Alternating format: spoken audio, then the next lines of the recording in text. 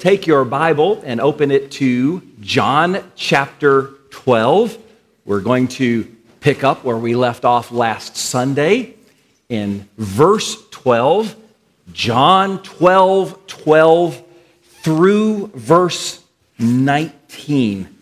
While you're turning there, let me ask, how many of you love parades? I absolutely love parades. For thousands of years, there have been parades. The Romans would celebrate military victories with a parade. It seems like forever, Olympic athletes have begun their ceremonies with a parade. We think about famous parades here like the Macy's Parade on Thanksgiving or the Rose Bowl Parade on New Year's. I've marched in parades. There have been numerous parades here in Homestead, but I found out that the largest parade in the world happens once a year. It's called the Hanover Schützenfest in Germany, and get this, it's 7.5 miles long. It has 12,000 participants, more than 100 marching bands, over 70 floats, over 1 million people line up to see it live. Man, that's a lot of people showing up to see some giant inflatable big bird.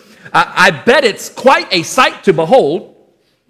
But this morning, I want to talk to you about a parade that leaves all of those others behind.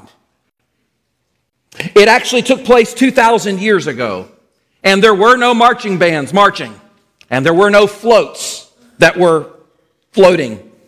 In fact, there was just one animal and one rider, and the whole thing only took a few minutes. Well, if you haven't figured it out, I'm talking about what happened when Jesus entered Jerusalem on Palm Sunday, riding on a donkey. But this was not just another parade. This parade was prophesied in the Word of God. And this parade actually had eternal significance. In this parade, Jesus, the Son of God, was showing up to take on sin and death. The scene for this parade is the Passover before Jesus died.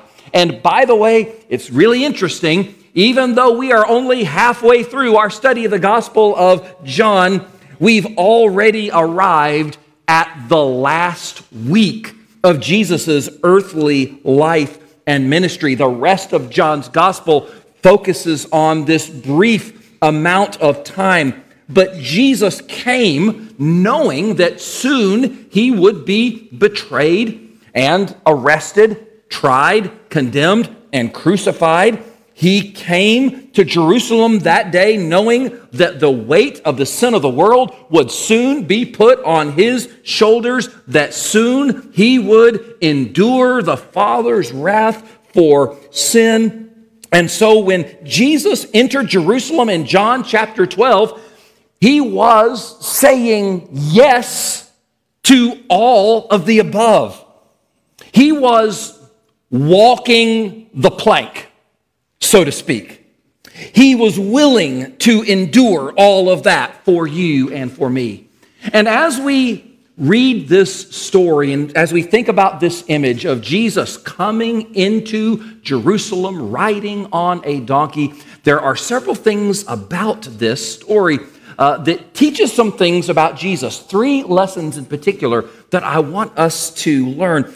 And first of all, we're going to see the humility Jesus displayed. The humility Jesus displayed. Now look at verse 12. The next day, a great multitude that had come to the feast when they heard that Jesus was coming to Jerusalem. Now, notice that John says that it was the next day. In verse 1, when Jesus enjoyed that dinner that we talked about last week, We're told it was 6 days before the Passover, so now it's 5 days before the Passover. Well, why is that significant? It's significant because this is the day, this was the time when the people selected their Passover lamb. At the Passover, everyone sacrificed a lamb. This was not the day that they sacrificed it, but this was the day that they selected it, because that lamb actually would live with them for several days so that they had time to inspect it, to make sure that it didn't have some blemish they hadn't noticed before, to make sure that it didn't have some sickness. It had to be a lamb without blemish and without spot. And notice what Jesus does. He intentionally chose this day when everyone would select their Passover lamb as the day that he would enter Jerusalem.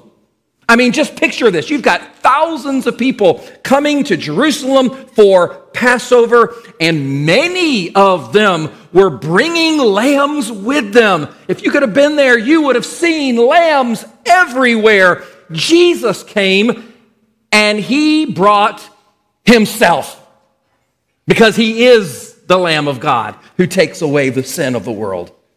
And so you already have thousands of people coming into Jerusalem.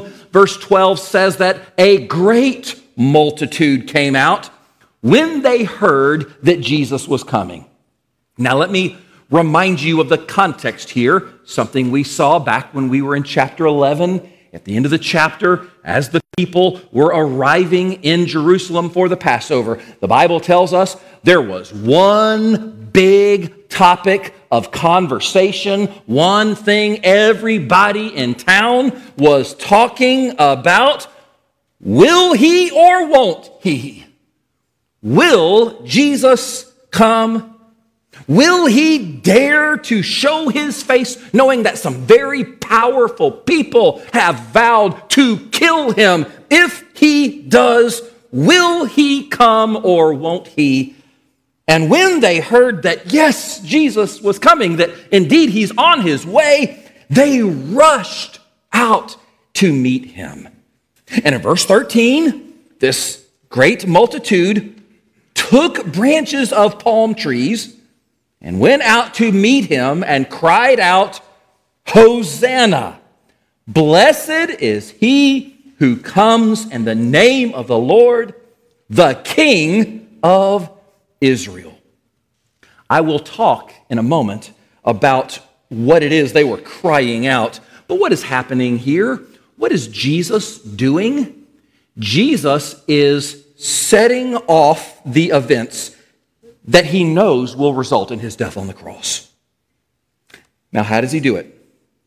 He does this by allowing something that he had never allowed before. By accepting the public praise of the people and by allowing them to openly, publicly, boldly identify him as the Messiah. You see, until now, every time someone wanted to do this, Jesus stopped them. He told them to stay quiet. So much so that back in chapter 10, some of the Jews got frustrated with Jesus, and they said, if you are the Christ, tell us plainly, how long will you keep us in doubt? Well, guess what?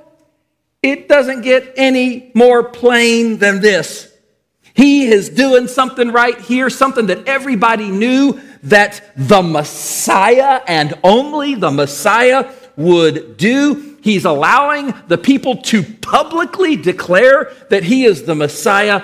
And when Jesus did that, let me tell you, it was like lighting a match and dropping it into a barrel full of gunpowder. He knew what he was doing, and he knew what would happen. He knew where this would lead. But notice how Jesus entered Jerusalem in verse 14. Then Jesus, when he had found a young donkey, sat on it, as it is written.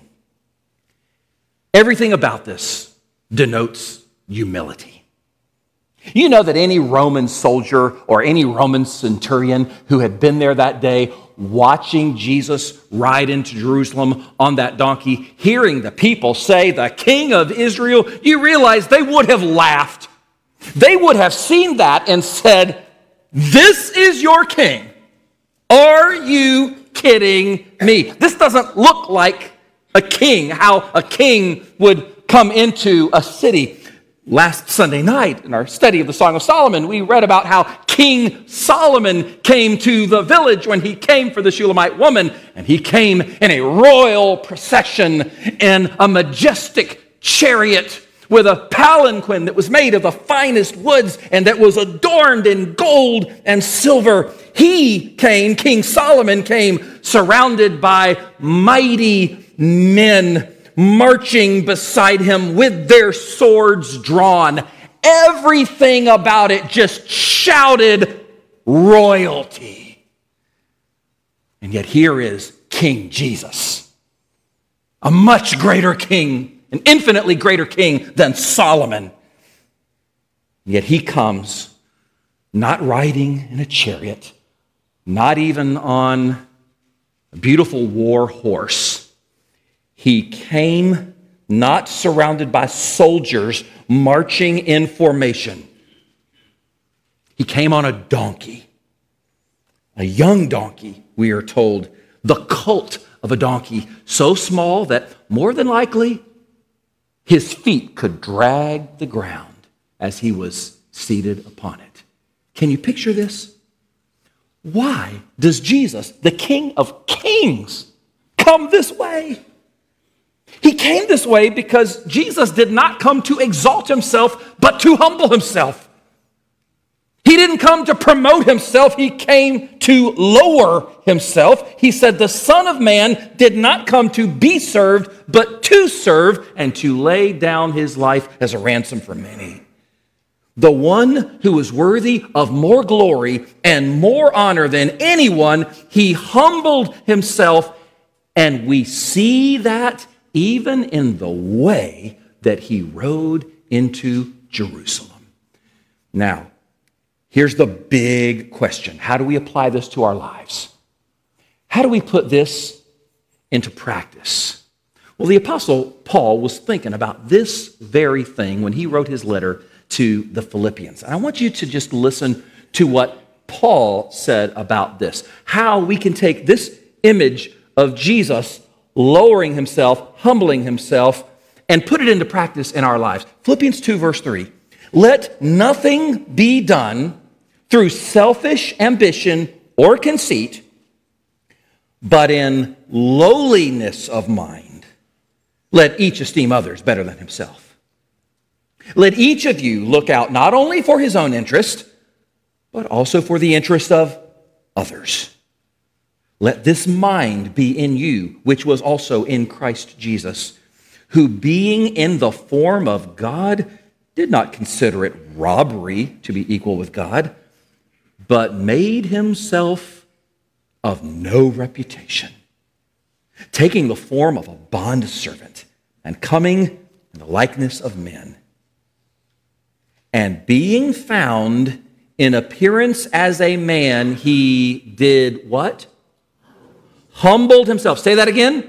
Humbled himself and became obedient to the point of death, even the death of the cross. Jesus humbled himself when he came from heaven to earth. He humbled himself when he rode into Jerusalem riding on a colt in order to then lay down his life and die upon a cross. And just as Jesus humbled himself in this way, Paul said that for us as believers, this becomes a way of life for us. This becomes the way we are to treat others, the way that we are to interact with others. We humble ourselves by considering others better than us. He said we humble ourselves by putting the needs of others before our own needs. We humble ourselves when we love our enemies. We humble ourselves when we suffer wrong patiently. We humble ourselves sometimes by submitting to authority, Sometimes we humble ourselves by being willing to receive correction. We are to humble ourselves continually in our homes, in our marriages, in our schools, in the workplace, our business, in our church. In fact, I'll even go so far as to say this. There will never be a time in your life where you will be called upon to humble yourself more than Jesus did in John chapter 12. Not one time. No matter how low you have to stoop, you'll never humble yourself more than Jesus did here. And we are now called to follow his example. We see the humility that Jesus displayed, and we also see here the scripture Jesus fulfilled. The scripture Jesus fulfilled. Look at the end of verse 14, going into verse 15. As it is written, fear not, daughter of Zion. Behold, your king is coming, sitting on a donkey's colt. Now notice those words. As it is written. Jesus is fulfilling prophecy. Everything he did was consistent with the Word of God, never in opposition to the Word of God. And in this case, John quotes Zechariah chapter 9, verse 9. 5 centuries before Jesus was born, the prophet Zechariah wrote, and he prophesied that one day this unusual event would take place. He prophesied that the Messiah would come into Jerusalem. He prophesied that there would be singing and shouting and rejoicing. He even prophesied that he would enter sitting on the colt of a donkey. We come to John chapter 12, and here's Jesus. John doesn't bother to tell us the story about how Jesus obtained this colt, because that story is already told in Matthew, Mark, and Luke. No, John is focused on one thing. He is focused on the fact that when Jesus sat on that colt, in that moment, he did so not because he was tired, not because his feet hurt, not because he needed to take a break and sit down. No, in that moment, Jesus sat down and he was fulfilling prophecy, because the scripture said that this is what the Messiah will do. Jesus had to do everything the scripture said the Messiah would do. In fact, in the Gospel of Luke, as he tells this story, there is a rather humorous detail that he includes.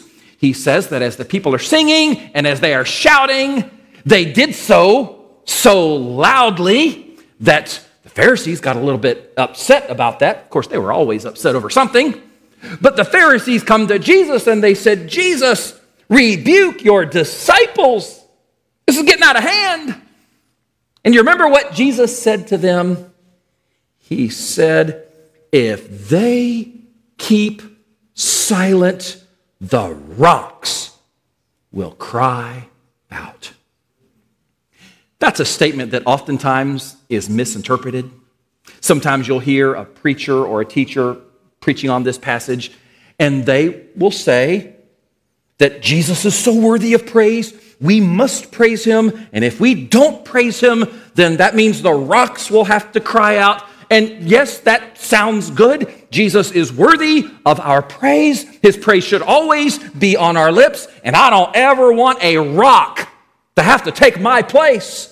That's true, but that's not what Jesus is saying here. When Jesus said, if they keep silent, the rocks will cry out, it wasn't because he thought that his praise might come to an end. No, he said that. He said the rocks will cry out because Jesus understood that in that very moment, Scripture was being fulfilled, that Zechariah had prophesied and said that at that very moment, Jesus would be praised.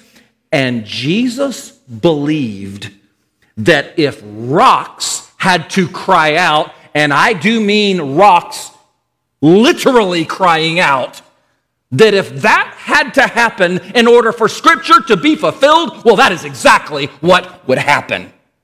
That is how strong is the Word of God according to Jesus. According to Jesus, there's a greater likelihood of rocks singing than there is of one prophecy failing. There's a greater chance of a stone in your yard singing Rock of Ages, cleft for me, than just one word of God's word being mistaken or that one promise would fail. Now, that's how Jesus approached the Scriptures. And if he approached the Scriptures that way, we should approach the Scriptures that way as well. That is why, in that moment, Jesus had to sit down on that colt. Now look at verse 16. His disciples did not understand these things at first. But when Jesus was glorified, then they remembered that these things were written about him and that they had done these things to him. I'll tell you what the first thing is that I think of when I read verse 16. I read that verse and I think, well, that's embarrassing. Jesus' own followers didn't know the Scriptures well enough to see what was happening, to know what was happening. That's embarrassing. John says they didn't understand it at the time, but they came to understand it later on, after Jesus died, after he rose again. They were able to look back, and eventually it all made sense. They put it all together. Now, that may be embarrassing, but to me, it's also very encouraging. It's encouraging because even though the disciples had spent all this time with Jesus, they didn't get it.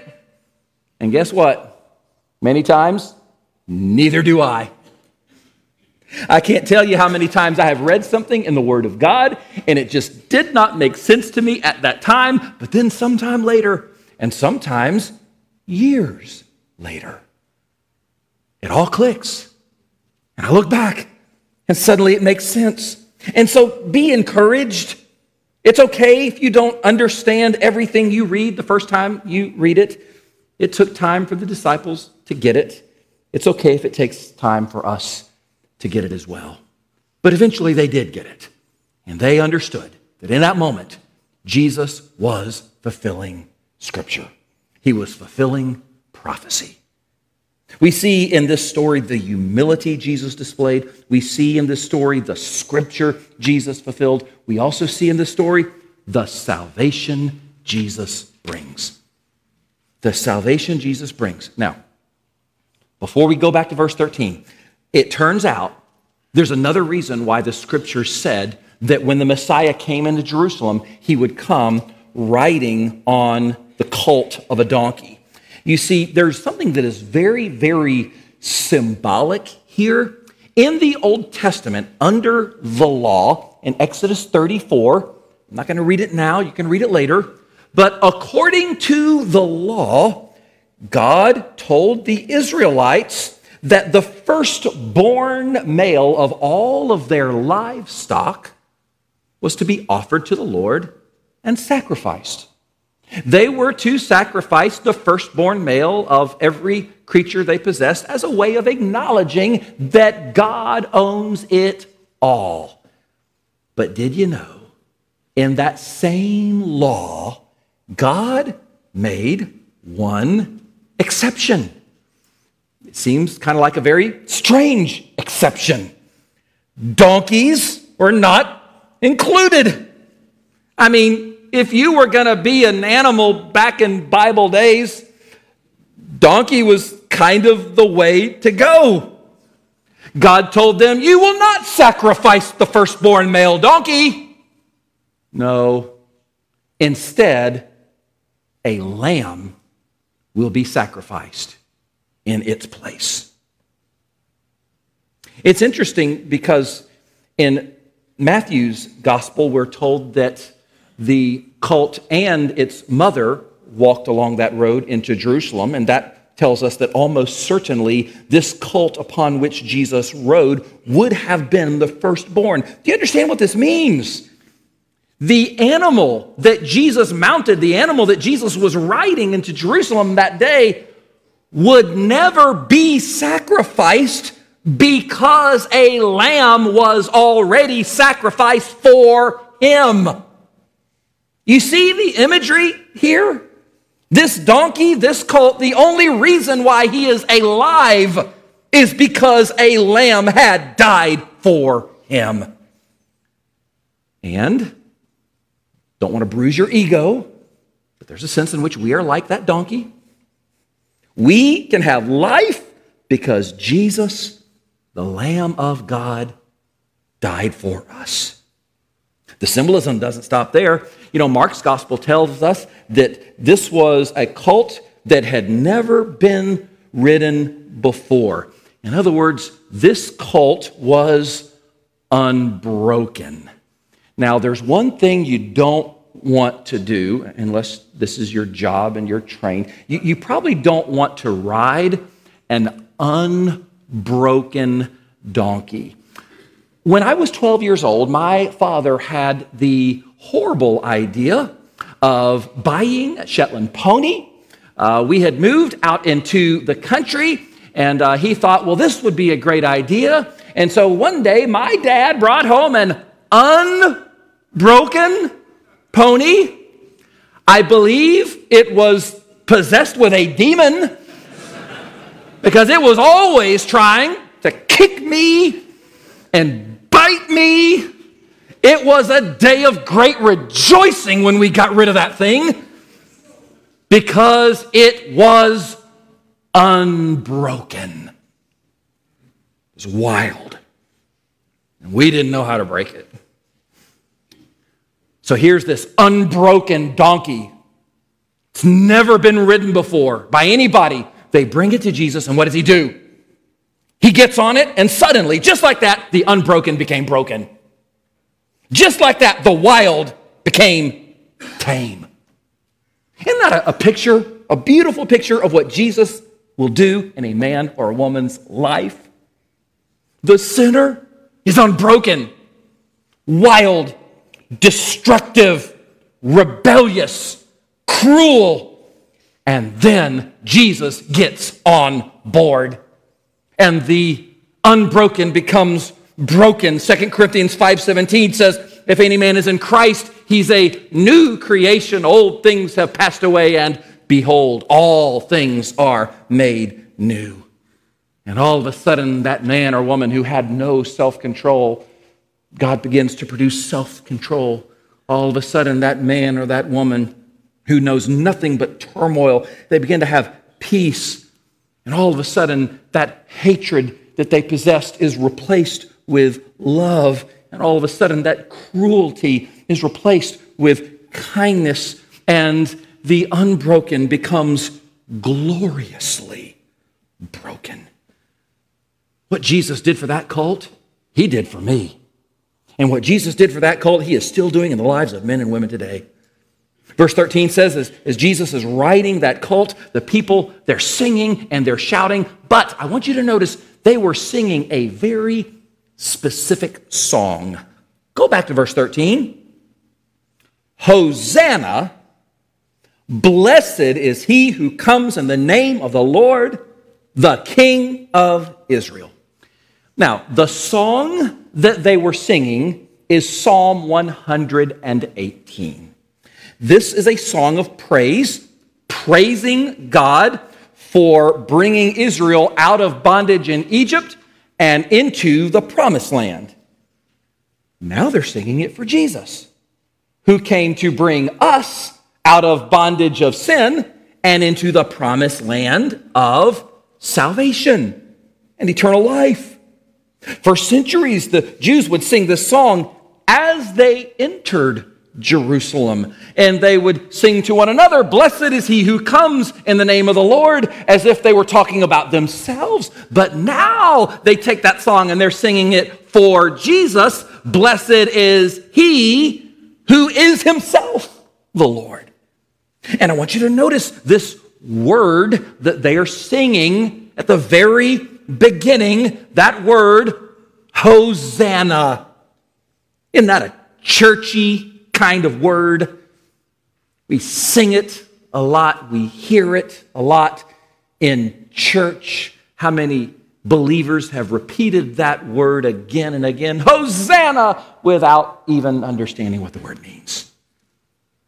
What does that word mean? Hosanna. What are they saying to Jesus in this moment? That word Hosanna simply means save us now.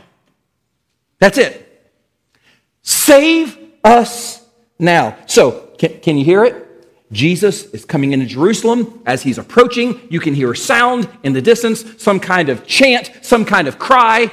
It gets louder and louder. At first, you can't quite make out what they are saying, but then as you get closer, it makes sense. You can make it out. And here is what they are saying and what they are singing to Jesus as he comes in, riding on a donkey. They're saying, save us now, save us now, save us now. Blessed is he who comes in the name of the Lord. Save us now. The people were crying out to Jesus to save them. And when you read it, at first, it sounds good. That's great. They're asking Jesus to save them. It turns out there was just one problem.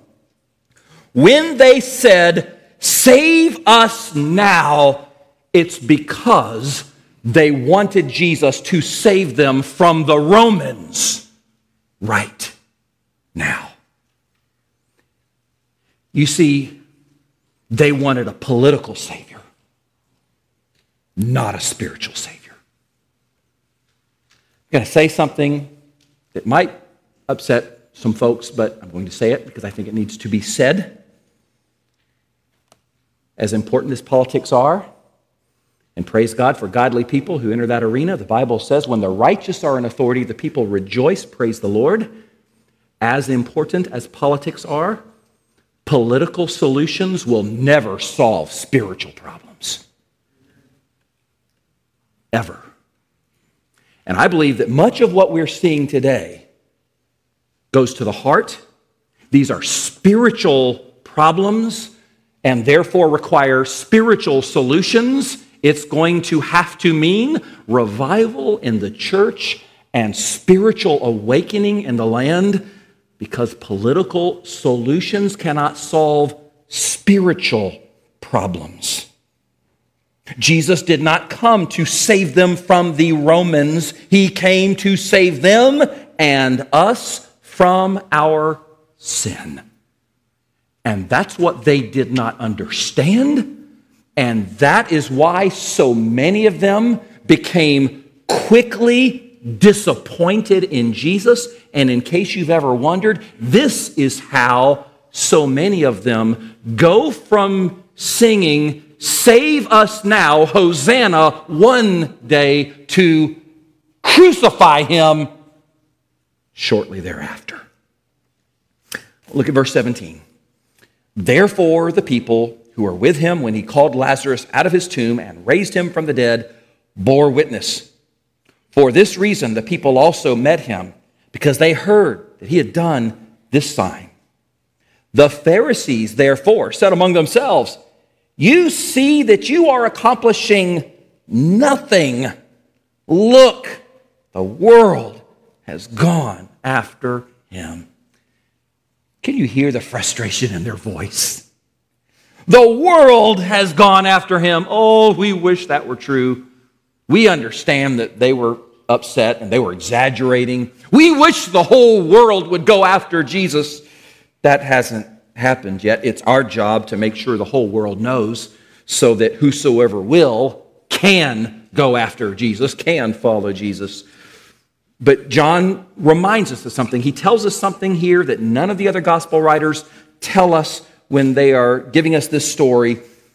He reminds us that the people who came to greet Jesus as he entered Jerusalem were there because they knew that he had raised Lazarus from the dead. That's what really fueled the size of the crowd and the intensity of the crowd that met him when he came into Jerusalem, because they knew that this is the man who had raised from the dead Lazarus, a man we know to have died, to have been buried, and for 4 days was in that tomb, but then Jesus raised him from the dead. Now, I believe that John emphasizes this one detail in order to expose their guilt when some of these turned on Jesus just a few days later. The fact that they would acknowledge him as their Messiah and King and then crucify him anyway. What a picture of human depravity. We've seen this story and we've seen how Jesus humbled himself. And so then the question becomes for us, are we willing to humble ourselves? Will we humble ourselves, admitting that we are sinners, admitting that we fall short, and confessing Jesus as Lord? Will we humble ourselves in the way we treat others and act towards others? We've seen how Jesus fulfilled Scripture, and because he fulfilled the Scripture, he is everything that he claimed to be. The Son of God, who died, who rose again, so that whosoever believes in him shall not perish but have everlasting life. The question is, will we place our faith in him? We've seen the salvation that he brings. He offers that salvation to every man, woman, boy, and girl. The Bible says the gift of God is eternal life through Jesus Christ our Lord. And then the question is, will you accept that gift? Would you join me for a moment as we pray? Our Heavenly Father, we thank you for this story, and we thank you for everything that it means. We thank you for the way Jesus was willing to humble himself for us. That even though he was and he is the King of Kings, the King of glory, to think that he would ride into Jerusalem the colt of a donkey.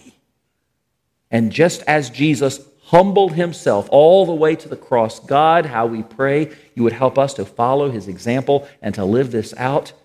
I pray for those who perhaps are here today who need to humble themselves and acknowledging their lost condition, acknowledging their need for a Savior, their need for Jesus.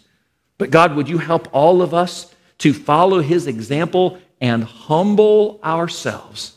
Not just at that initial point of salvation, but as a way of life. We thank you for the fact that Jesus came and he was everything and he did everything the Scriptures said he would be and everything the Scriptures said he would do. And therefore, God, we can trust him and we can trust your word. We can trust every single promise that you give us, knowing that not one word can or will ever fail. And so help us, O Lord, to truly cling to your word and to trust in your promises. We thank you, O God, for this glorious salvation, this so great salvation that Jesus and only Jesus could bring.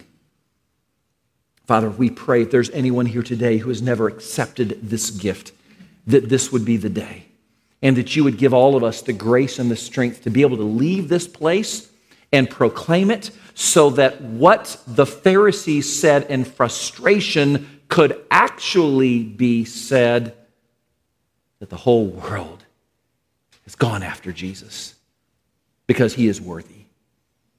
We pray all of this in his name. Amen. Heads bowed, eyes still closed for just a moment. I can't leave you without asking that question once again. Where are you in all of this? Has there been that moment, that time when you humbled yourself, acknowledging that you need to be saved, acknowledging that you are a sinner?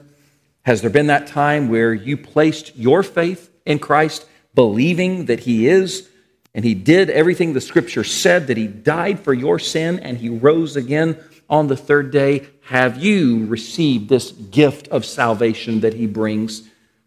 Like any other gift, you can accept it or you can reject it. What is your response to Jesus? Has there been that time where you accepted this gift by saying, I confess him as my Lord, I will follow Christ? Anybody here today that would say, Pastor, that's me. I need to take that step. I've never done that before, but that's me. That's who I am. That's where I am. And today I want to follow Christ for the very first time. Anybody that would say, Pastor, pray for me. That's me. That's who I am. That's where I am this morning. Just by raising a hand so I can know and be praying for you. If you're watching online, I want to hear from you as well. Please, I can't see you raise your hand, but would you reach out to us? That number that I shared earlier, that number that's on the screen, please send us a text message and give us your name. Let us know that step of faith you're taking. Let us know that question that you have. If you want to know more, reach out to us. Let us know so that we can follow up with you as well. And at the end of the service, if I can pray for you, if I can minister to you, I'll be right here at the front in order to do that. I love greeting people, but I'm not just here to greet people. I'm here to pray for you and to minister and to answer any questions you have. Make an appointment if you want, and we'll just continue the conversation. Amen?